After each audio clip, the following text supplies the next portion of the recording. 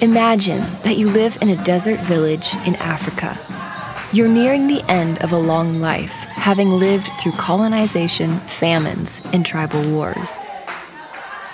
There are no books in your tribal language. You never even learned how to read. You've never seen a movie in your language, but even if one existed, there's no electricity or internet in your village. A few of your neighbors have cell phones, but they have to travel hours to the city to charge them and connect to a cell tower. One day, men from another tribe come to your village and visit your home. They have an electronic device with them, and when they turn it on, you hear your tribal language.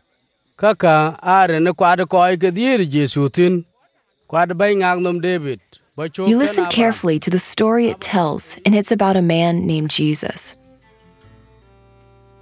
You've lived in this village for 104 years, and it's the first time in your life you've ever heard this name. I am your masterpiece. To do your deeds, you created me. Oh, I am your masterpiece, my God. I'm your master plan, and I bring the kingdom of the Son of Man. Oh, I'm your master plan, my God. Welcome to the fourth and final episode of the 210 series. My name is Amanda Pulaski. So far in this series, we've told 3 stories that demonstrate God's faithfulness and the amazing things that can happen when we say yes to Him. We've heard from David and Stephanie about their time in Albania. This is where we have to go. I just knew it. As soon as I saw it, I knew we were supposed to go there. We met Anna from the Jesus film. Once you know about it, you can't not do anything about it. And in the last episode, we met Abraham.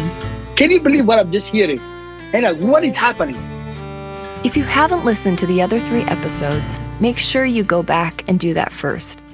We're going to pick up where we left off in the last episode. After his visit to Renew, Abraham began using new strategies and technology to reach his nation. He went back to Africa to train ministry teams to show the Jesus film with the solar-powered projector and start listening groups using audio Bible players.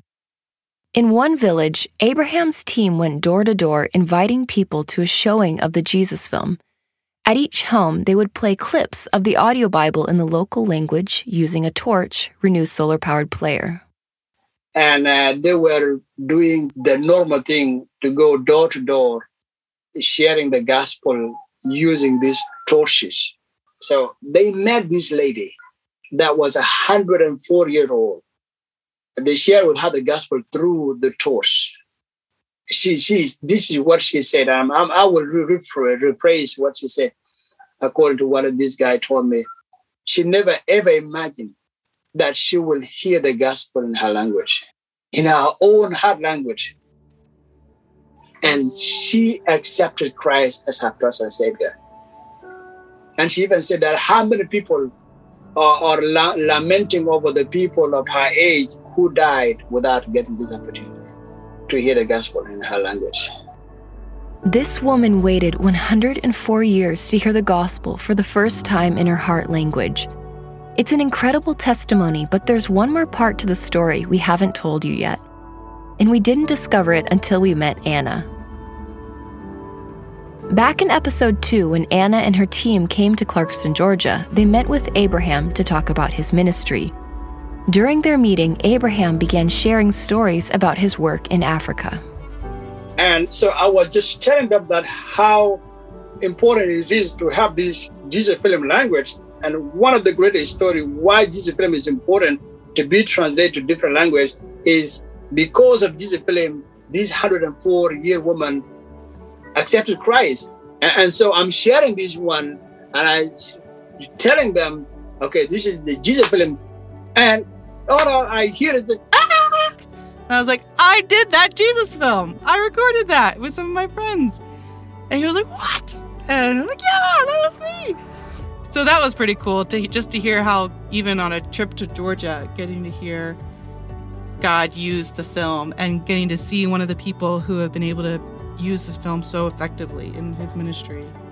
And what in the world that could. So God is like adding another layer to that story. That is not only that 104-year-old woman that came to accept Christ. It's not only that, but this lady who helped that language to be recorded, and this ministry that make the Jesus film available in the projector that work with the solar system.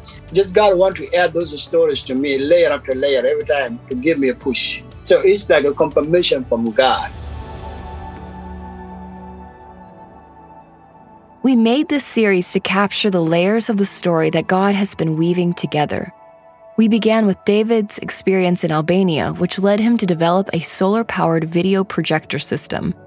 Abraham received one of those projectors to reach a tribe in Africa. His team began using a Jesus film that Anna had recorded. It all culminated with a 104-year-old woman in a forgotten village hearing the gospel for the first time. Even as we've been recording this series, we keep discovering new ways that these stories are connected. Ultimately, God is still writing this story, and we get to share a small piece of it. Ephesians 2:10 tells us that God prepared good works for us beforehand, that we should walk in them.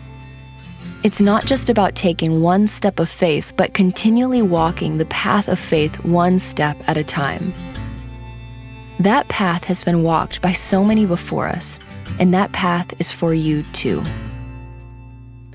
We've said from the beginning that this story isn't just about these people.